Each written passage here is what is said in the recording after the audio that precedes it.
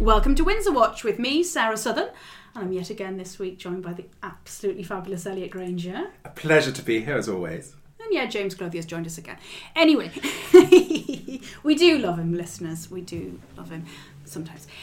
Now we come to podcast this week with the absolutely wonderful news that another baby's on its way. Always joyous news. We love babies on this podcast. Lovely. But literally before you guys arrived at the recording studio, we learned that Princess Beatrice and Edda were pregnant. Yay! Does that fill your world with It's joy? great. How long have they been married? About a year? They got married in July last year. Oh, nice. And they also neatly timed it on the anniversary of Harry and Meghan's wedding. I know. Well, I guess they had no choice. that in. Yeah, sneak that in. I guess they had no choice but to announce it today. During the autumn, that'd be nice. Yeah, it'd be very nice. Her But first, his second. yeah, lovely. I'm delighted. I think that'll be Congratulations. it'll probably be if all babies come when they're meant to come, I think it'll be the fourth great-grandchild born in 2021 for the Queen. How does this fit with your theory that royals only have sex once a year? That they're all born roughly the same No, time. I don't think they have sex once a year. I think they definitely have sex when they're at Balmoral to fill the time. So Christmas. So when was this one conceived? It was June. I think it was just very, very Let's detailed. wait. information. Let's wait Right, and see yeah. when it's born. Let's wait and It's see a when it's lockdown born. baby. It's awesome. Lovely. Sorry. Sorry, okay. Yeah. Yeah. I They think had- you've made Elliot clutch his He's- pearls he's there. got- This is It's just a gone little bit too flustered. much, James, you've gone a little bit too saucy, too early.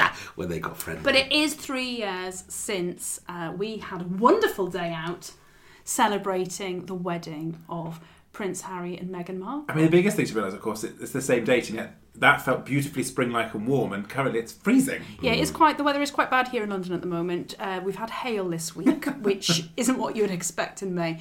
But that wedding, 3 years, crumbs, a lot has happened to that couple in It 3 really years. has, hasn't it? Total course change. It's really interesting just like reflecting back on how we felt that day, because we had a huge party, loads of our friends came. Dressed up. We all dressed up. Well, Elliot and I dressed up as though we were going to the wedding. Everybody else just turned up in like normal clothes. Very disappointing, listeners. And we all wore masks of different members of the royal family. We had a garden party. We were Plenty just of bunting. so much bunting, and we were just filled with joy and love. And it was a great ceremony, and that's the thing that we keep coming back to with everything that's happened since. And there was a real sense of joy and a real sense of support with the couple, and then things happened. Yeah, it has taken quite a turn, hasn't Lots it? of things have happened this week, haven't they? Well, I do feel, guys, that we should maybe rename this podcast What Have Meghan and Harry Done This Week? But they're very good at publicising what they are doing. Because- They're very public in what Yes. they're doing. Literally after we'd gone to Pixel, as it were, last week, the following morning I tuned into one of my absolute favourite podcasts, Armchair Expert, with Dax and Monica, and Prince Harry was their guest! And I could not believe it. Like, I was messaging you two immediately being like, OMG, down with this podcast immediately. You must listen, you must listen. And it's quite interesting because I've not listened to many of that kind of podcast. They sort of have much more sort of... You're more of a Radio 4 kind of guy. yeah, much more of a Radio 4 kind of a podcast. A little bit of BBC Sounds. And James doesn't know what a podcast is. If you weren't on it, you wouldn't have a Still clue. no idea. Still not a clue. But it was fascinating and revolutionary. And of course, since then, it's been in all the newspapers, and everyone's been having to say something about it. So we should join that chorus. What are your key take-home points from the pod? Well, for me, in the first instance, wowzers, what a change in status. I mean, wow. Because if you think, the first podcast that Prince Harry recorded was Bryony Gordon at the Daily Telegraph, who has a podcast about mental health. And her first guest was Prince Harry a few years ago, I think back in 2017. And she's spoken about when she recorded it. She only had a certain period of time. It was recorded at Kensington Palace. It was very much on his terms. Flash forward to the spring of 2021.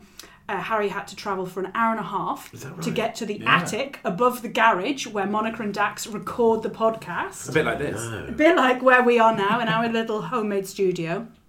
And he was there for about an hour and a half, 2 hours.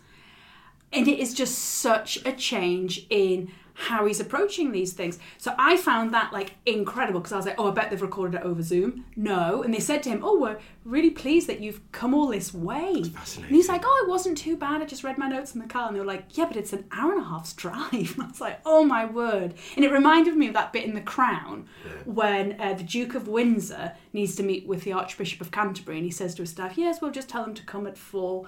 And they're like, no, sir, you need to go to Lambeth Palace. Like, they're more senior than you now. So and I kind of felt this like real role reversal of like his status. And that's what came across in the whole thing. It's just it was a really casual chat. There was a lot of swearing. Oh, Elliot, you're the only person who's sworn on this website, I know, on this I knew podcast. it's on thin ice with that one, but when someone Was swears on a Harry podcast, it's quite swearing as shocking. well? No. No, Right, Dax okay. swears, but some of the conversation they had was just very matey, and it felt very much like we were seeing the Prince Harry who we hadn't seen, who you'd probably have got to know if you were in the officer's mess with him. Right. It was very easygoing, very happy to chat, very man of the people. And for me, the big thing that began to feel like is you could see what they mean by silenced and not able to say what they want to say. And I think the sort of court structure of the palace here just meant that they were constrained. And we've always wondered about what they mean. They've got this huge platform. But actually hearing him talk like that, you think, oh, okay, that makes sense. I see what you're saying, and that actually you do have a lot to say, quite intelligently and quite interestingly. And it'll be really interesting to see how that develops over the next few years. I think we should just say, for the benefit of anyone who hasn't listened to it, the key point that was made, or that's attracted all the attention, is that he talked about the genetic hurt that he suffered, that But that isn't what he said. No, okay, but that's the way it's been reported. How it's been interpreted, and I did read what he said, was that you can summarise it yourself, but as far as I read it, he said that his father had been affected negatively by the way he was brought up and schooled, and it has been reported that was a criticism of the Queen, who's of course still in mourning. Because that's how I heard it. But the way that the context in which they were talking about it, though, was they've been talking about PTSD in soldiers. And one of the things that Harry was saying was, actually, a lot of the way that soldiers are recruited, they're from areas where people are already dealing with quite challenging things. They might have grown up in challenging households. And often the PTSD isn't having been on the front line. It's almost like the straw that broke the camel's back that has led to this. And he then started to talk about, it's about breaking the cycle of these things that happen. He then brought it into his own childhood. And he said, looking back, I look at the schooling that my father had and the impact that had on him and how he then brought it into my childhood. And I guess at some point I had to decide what's the best way of breaking that cycle. And clearly the answer was going to America. So it's not as though I do think he was being slightly critical, however, not as critical as has been reported in the newspapers. He does mention his father's parents, and his father's parents are the Duke of Edinburgh and the Queen of England.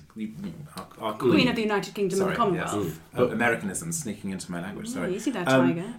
And it was those moments where it just felt like you're sort of comparing yourself to some of these soldiers who come from some of the most broken homes in Britain to you. Who lives in Paris. And this is the thing he keeps making. But this is the thing that keeps being made all the way through the programme is everyone has a mental health, and everyone can therefore have mental health issues. It doesn't matter whether you're in a palace or whether you're in a small cottage and the outskirts of the estate. That your mental health is mental health, and I get that. The access to support and the access to the ability to understand and overcome these challenges is much greater for someone like him. The other thing that also was when I almost switched off and thought, no, I can't listen to this, is when he was like, and I just didn't realise until I was made aware of it by my wife. And that was a bit cringe. Days. That was a bit cringe. Yeah. Because also I'm sure he was aware of it, because as we know, he was speaking about mental health back He's in had 2017. therapy for ages, But interestingly on the podcast, he said that he hadn't received therapy until he met Meghan. Yeah, but he also said that he got married 3 days before he did. Well, true. No, He's confused. There's also this element of it's a different approach. The British are much more cry on the inside like a winner, put your shoes on, get on with life. The Californians are much more like, oh, go and weep on someone's sofa. It's a very different approach to mental health. And we are changing in this country, being a little bit more touchy-feely, emotional about it all. And that is possibly a good thing. But at the same time, there's also something to be said for you do just have to carry on with life. And what they've done, what he seems to be implying from some of this is actually you need a complete break. You need to change everything. And for a lot of people, you're not able to do that. There's a lot of conversation in that podcast about privilege. And I don't think there was an understanding that their ability as these people to overcome the challenges they've overcome, both Dax and Harry, is because of their privilege. Yeah. So there's an element of that in it as well, a bit of deafness in that part of the But I conversation. think this is why someone like Dax interviewing Prince Harry is quite interesting, because Dax hasn't come from privilege at all. He came from a very middle of the road family, very violent family. Yes. His stepfather was very violent, and he talks about it very openly on the podcast, which led to him becoming an addict. He's 16 years sober, although he did have a relapse with prescription drugs last summer. And he is very much an open book on the podcast, and I thought that was what was fascinating about him talking to Harry about this, because Harry hasn't been an open book. And I think it drew a lot of things out. Yeah. And at times it almost felt as though Harry was counselling Dax, wasn't it, at times? It was, and actually that was one of the most fascinating parts of it, is that he was on their podcast, but a lot of the conversation was led by him. He did a lot of questioning. And it'll be interesting to see how he takes that forward in the programme he's doing with Oprah, the whole purpose of him doing the podcast to promote his new programme. Which I think comes out on Apple TV on Friday. Friday, yeah. I mean, another thing that we should refer to before moving on to the Apple TV programme, about which there's much to say, is that he also talked about the First Amendment on this podcast. Well, he didn't. He did and he didn't. Well, he did talk about the First Amendment, Sarah. He said what the First Amendment allows is bonkers. And I don't really know anything about this, but some of the things, because in reference to a picture that was taken of Meghan taking their child to school that appeared in the New York Post, that showed Archie's face and was only published in the United States but wasn't published here. But it was more to do with the fact that the Paps are relentless in Los Angeles. Yeah, but it's like, wake up, Harry. What did you think? Why did no, because actually that was a really interesting part of the conversation going, as Dax and his wife and Harry and his wife are in the public eye. And to some extent, Meghan obviously chose to become an actress and become famous. Harry was talking about it from the other perspective of, as a child of a famous person, you never have the choice to decide that that's the life you want. And Dax was talking about this with his children. His children are photographed, but they didn't choose this. They're just his children. That doesn't make them public. And him and his wife actually led a campaign. Yeah. And I think it's really of course, this is the thing, that if Harry is a campaigner for press regulation and that not, surely he should have realised that in England, you can't print a picture of a child's face unless they've posed up for it or the parent have said it's okay. There's really, really strict rules about that. In America, you can. That's the point he's making. Yeah, so he's only realised that. Why did he move? If he's worried about his child being photographed, stay in England, because the press are far more regulated here than they are there. But his life doesn't feel like that, because the way the paparazzi have constantly pursued him, famously pursued his mother. There's that tension there. We have to talk about his mother. There's a very, very good point made that I saw today, that in 2017, William and Harry made a documentary for ITV about the 20-year anniversary of their mother's death. And William prefaced it all by saying, this is the last time we're really going to talk so openly and publicly about our mother, because it's been 20 years. We're letting ITV see all these clips. We're both talking about it and talking about her, but that's it now. And there's been an agreement since then that neither of them would discuss their mother. Partly because it's causes so much pain to their father, partly because it's intrusive. They don't need to do it. It's a troubling history, their relationship with their mother and what happened. And Harry coming out now and saying the Apple TV programme's got him talking about his mother. Well, we don't know what's on the Apple TV programme. We do know a little bit because we've seen clips in the advert.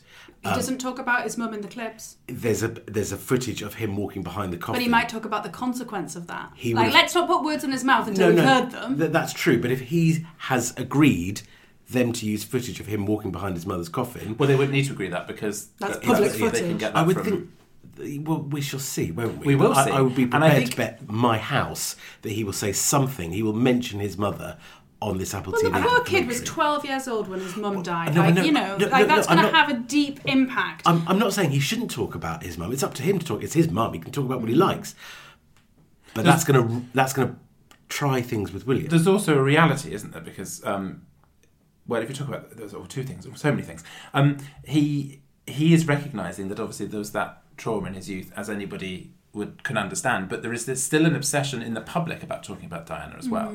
And so there is, any time that it comes near one of the anniversaries, or it's anything about them as parents or their children, everything is compared back to how Diana was with them. He talked about his mother in the Armchair Expert podcast as well. Yes, in that way. In that way, but he talked about his relationship with his mother, and William had made it very clear 4 years ago, that's enough now. I don't think Harry gave anything new or particularly insightful about his relationship with her, other than he said she wasn't around for very long, because obviously he was only 12 or 11 when she died.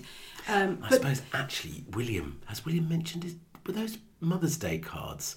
Did they mention Granny? I think you're being to Granny Diana. But I think you're being a little bit too Granny analytical Diana. in it. And something you say then to ITV, and maybe that means they won't do that kind of thing with ITV again. But I think him talking about it and talking about it so openly was really interesting. But the way he was talking about it, it felt... For me, it felt like the scales fell from my eyes of feeling like we were seeing the real Harry for the first time. And that was what was so interesting, and that I think is what we're going to see a lot more of. Definitely. In the forthcoming TV series, but what they do next, and the way he was on that podcast, it'll be really interesting to see him doing interviews with people, because I think he had a real natural ability to eke out things from people and just discuss naturally with people, and I think that comes from the experience he's had of being a member of the royal family, of meeting all these different people, of constantly having to engage in conversation with people who are nervous or unsure. And it was really warming to hear the way he engaged at such a level in that conversation. But it's also what we've been saying on this podcast repeatedly. It's that move, and he is now very firmly celebrity, not royalty. Yeah, that's true. Also, do you see this week, they're winding up the Sussex Foundation. They did that ages ago. It's now been struck off by Companies House. Yeah, that's right. But it means that they're formally. It takes a long time to wind up. Yeah. But it's them. It's another sign of them saying, "England, we're done with you." Yeah, but they did that months and months and months ago. So, but that doesn't surprise me. Like the way that they're going to engage is going to be where that they live. And I felt in that podcast that Harry did with Dax and Monica, he highlighted that he'd had these feelings when he was in his 20s, and that fear of, well, how am I going to have a normal life? I don't think I want this job of being a royal. So I feel as though a lot of the criticism that's put on Meghan was firmly founded in Harry, and has been for a decade and a half. But it was him getting married and having that opportunity to move elsewhere that let him do it. Yes. Do we think he was that miserable back then? Yeah. Or is this post-match analysis? No, he has been, definitely, because it was talked about at the time. But take the post-match analysis and look back at it, and it was talked about at the time, and obviously there were moments when he quite famously sort of went off the rails. They talked about what happens in Las Vegas is very public. I know, Dax was obsessed. He was like, you've got such a body. I love that sort of man crush thing that's going on. It was really interesting to see that sort of level of it. It was like, this is very odd. But I think if we look back on it, the way he was so close to his brother and Catherine when they got married, and they became that trio, and that was that supportive mechanism. And I think part of the way he's now so clearly ruptured, and what he said about his father, or implied about his upbringing, and how he was struggling with a bit of that, it will be really interesting to see how they make that rapprochement. Because it did feel that coming back together. Oh, back together. Because it definitely felt like it was another sort of case of going, you haven't supported me the way I wanted to be supported. And now I'm in America, and now I'm able to speak, and now I'm able to do this. It's all much better. Also, his point of view has changed because he's now a father. Yeah. And he's got a second child. He's a husband. His role in what he needs to do has altered. So therefore it's bound to have altered how he's viewing things, how he's engaging with the rest of his family. What slightly got me, I thought, he made this interview during Mental Health Week. Or I don't know whether it's Mental Health Week in America as well, but might he have thought a little bit more about his father's mental health? A man who we know is sensitive and cares deeply and feels things very deeply and can't defend himself very easily because that's the course of action he's taken. And his son, who, let's not forget, is 36 years old, so a grown-up, and as you say, a father of one, about to be a father of two, goes on a podcast which is broadcast to the world and basically says, I don't think I was brought up right. But he didn't say that. Okay, he says didn't say there that. were it's scars. Definitely implied in it's there, definitely I implied. didn't feel as though it was implied in such an aggressive way. But it's also not new, because we all famously sort of know that Charles hated his childhood. And so now we're hearing that Harry didn't enjoy his childhood. Knowing that the royals don't enjoy their childhood it's just, that's part of being brought up an aristocrat. It's all a bit cold, but damp and, miserable. Dogs and horses. I think also he was a bit foolish, perhaps, to be critical because, let's be realistic, we all at times thought our parents were terrible, and then as you get older you go, oh, they were just doing their best. Yeah, they were just being parents. They were just holding it together with sellotape, hoping for the best. Yes, and holding it together with sellotape while also being completely and constantly in the public eye. Yeah, it must so be it can't terribly be easy. challenging to raise And I would children imagine that probably Harry feels a bit resentful about the fact that his poor mother was being cheated on literally from the honeymoon onwards. True, but again, it goes back to the lack of... We're not going into that bit of the conversation. You love Camilla too much. Yeah, I think the lack of empathy on Harry, yet again, the Prince Philip is barely cold, and his father, Prince Charles, is mourning that terribly because he's still in Wales and is playing some mourning. I don't know, whatever. It's just the wrong time. It's the wrong time to say, fine, say all these things, but don't do it so soon after the funeral. Well, then that's also give it a month. It's now linked to the launch of the TV, well, and that's it what needs it's to be now has- into a commercial schedule. Business, yeah. Exactly. He has commitments. He's now. subject to a commercial schedule. And a contract. Yes, and a contract. And I'm sure if he'd said to Apple, look, can we just put this off for 6 months? They'd say, no, sweetheart, do it now. Start Need the promoting cash, it. yeah. Need the cash. That's what makes me feel really uneasy. He's saying, poor me, when his father is mourning, his granny's mourning, just give it some time. But he's mourning as well, and maybe... Did he talk much about Prince Philip in the interview? No, but did he mention Prince Philip? But being in the generous interview? about it, maybe and I really am trying to... He didn't clutch mention straws. his grandfather at all. But maybe the death of his grandfather has made him focus on what's the problem. Then what what's did he doing do? in his Maybe he life said, I and don't his want to family talk about situation. Well done. We're ready to talk about his dad.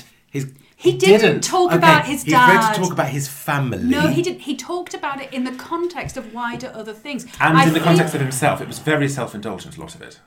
Well, I didn't think it was. I mean, I felt it was more explosive than the Meghan Oprah interview, in that I felt it was seeing things that a member of the royal family has said that has not been said in any other type Very of much interview, so. and the format of it and all of those things. But actually, for the majority of it, they were talking about issues in the wide. They weren't looking at using things, their personal experiences. Yeah, they weren't talking about things in the micro. It was very much macro.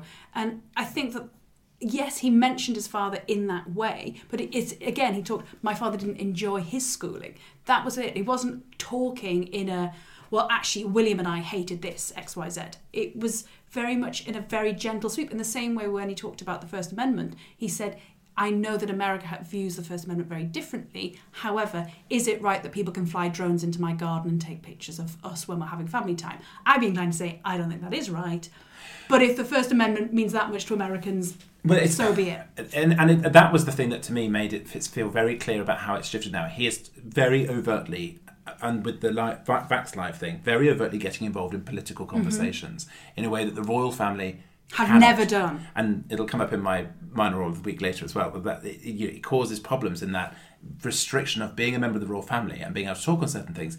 He doesn't have that now. So he can sort of say, I think the First Amendment is a bit bonkers. Well, because as most Europeans would look at it and go, it's a bit bonkers. Hold on. I mean, it's not. He's not the first royal. I mean, Charles talks a lot about politics. He's famously written all those black spider letters to those ministers. The point is that what Harry hasn't realised is that as soon as a royal gets involved in politics, they get burned really quickly because politicians say, no, you're not elected, back off, mate.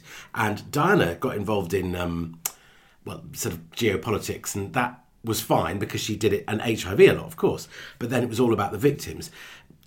Harry should look at his parents' experience and realise that you need to be really careful. Except, of course, the spider letters were private to government ministers, and they only came out later, and I wonder whose interest that was in. Well, indeed so. Well, look, but, I mean, he's not the first to get involved in politics. But, but he won't be the last to get told. Edward VII got involved back in the Victorian and that ended well. Yeah. Well, look, I feel as though yet again Harry and Meghan have done something that have dominated our week, has made us listen to more podcasts than we perhaps needed to. I mean, we could do an entire segment on Dax and Monica and the dynamic they have. Oh my God, they're so good, aren't they? They get incredible. 20 million listeners a month, by the way, guys. And we must be somewhere near that, I'm sure. Definitely. No doubt, next week we will have all watched the new TV show on Apple. So we can talk about Harry and Meghan. I haven't got Apple TV. Well, I did watch. Did you watch the clip? It's 2 minutes 30 seconds. You can read everyone's opinions about it the next day. Yeah, I can. Exactly. So anyway, yet again, thank you, Prince Harry, for providing immense. Oh, and reassuringly, of course, the chickens are well. Oh, yeah. It's always so good to know. The chickens are thriving and laying eggs. Yeah. Well, other good news that we've heard this week is obviously it's the Queen's Jubilee next year, and to celebrate the Jubilee, beyond excited. I know that you'll be getting your bunting out, but she wants us to all plant some trees. Already done it. Our silver birch went in. Had to go in February because you can't plant bare root trees at this time of year, so it's a bit of a funny time. Will you not have to plant one next year as well? Well, we'll always plant more trees. Well, I think we should plant a Windsor Watch tree then.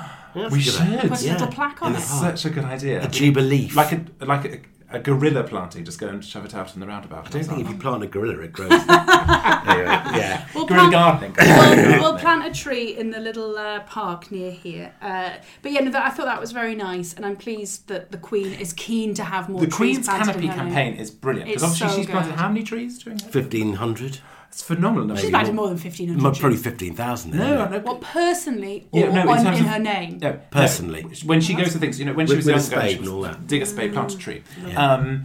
And so the fact, and it just connects so well to the current zeitgeist of what everyone's worried about. And it's a brilliant thing to do. For Fabulous. That's Jubilee. her getting involved in politics a bit, isn't it? Tangentially. Exactly, and that's in how you an do it. improved natural environment for the world. She's I not, don't think she's not saying I COP26 don't plant think a tree. people saying planting trees is overtly I think it's political. very much what the royal family do: plant trees, cut Yeah. ribbons. Exactly. Gentle politics. Well, we all like trees. We all like trees. Now, I'm less convinced by that, Sarah. no, I like trees. Once more They're with good. feeling. Yeah, we all like trees. Well, look, we're getting to that our favourite point of the show, which is, of course, Minor Role of Oh, the great! Week. I need to find my notes. And Elliot has been designated to select the Minor Role of the Week, and I see he has done homework, listeners. I've done a He has little bit of research because I realised that we've been a little bit amateur in our approach. Oh, amateur, goodness. Well, if that's how you want to view it, Is let's this hear a- your is it- professional opinion. I'm not saying it's professional. I'm just like I've made some. What's the notes. opposite of amateur, then? What, is it more than they're old and wear clothes? Come on, then. Let's hear it. That was my favourite bit about Princess Alexandra. It was the She only bit always about looks- Princess Alexandra. Sure, okay. So this week, listeners, I'm going to talk about David Armstrong Anthony Jones. Oh, Will Snowden. wonderful. Because, known most famously to most of us as Viscount Linley, but of course now not the Viscount Linley. He's the second Sarah Earl of Chatter's brother. Snowden. Is he the furniture guy? Exactly. He is the furniture guy, which is Right. also not really probably, how we refer to him. Nephew of the Queen, The perhaps. cabinet maker. But he's another one. So I did this with Princess Alexandra. Why is she so important? Well, when she was born, she was 6th in line. And when David was born, he was 5th in line to the throne. So it's one of those things where they you come into the world very important and very close to power, and slowly, unfortunately, because, nephew starts to move down the line. But things like he stood guard when the Queen Mother died as one of the male grandchildren alongside Charles and Andrew and Edward. So it's that part of that sort of generation. But there's a couple of things about him that are really interesting. One, he wasn't great at school, but went off and did woodwork and Academically. right. And founded the company Linley, which does amazing furniture. Super expensive, How expensive is it for like a chair? like thousands of pounds for a Really? chair. Yeah. Bargain. Let's get two. But honestly, very, very beautiful stuff. And it's been very successful. And it was sold on in 2012, so he's no longer sort of leading on it. He's very involved in Christie's, so he's honourable chairman of Christie's now, so part of all The that auction. Sort of, the auction company, so furniture and that sort of project. He's always been known as being very good at the networking and making sort of connections and things. So he did a restaurant at some point as well in London that went very well. So it's flair for business. So where was I going? I've made notes, but I've lost my way. He's commercial. He's So- not bright, but he's also commercial. he's not bright, but he's got commercial. So he was involved in a blackmail scandal in 2007, Ooh. which is one of the things like. In 2007, we were adults, all adults. You're older than the rest of us, Yeah. and so think we'd remember it. I don't really remember Was he that being blackmailed, used. or was he doing the blackmail? blackmailed. Oh yeah, over what? Well, supposedly, allegedly, Yeah. over some photos or film footage of him taking cocaine and in some sort of sexual.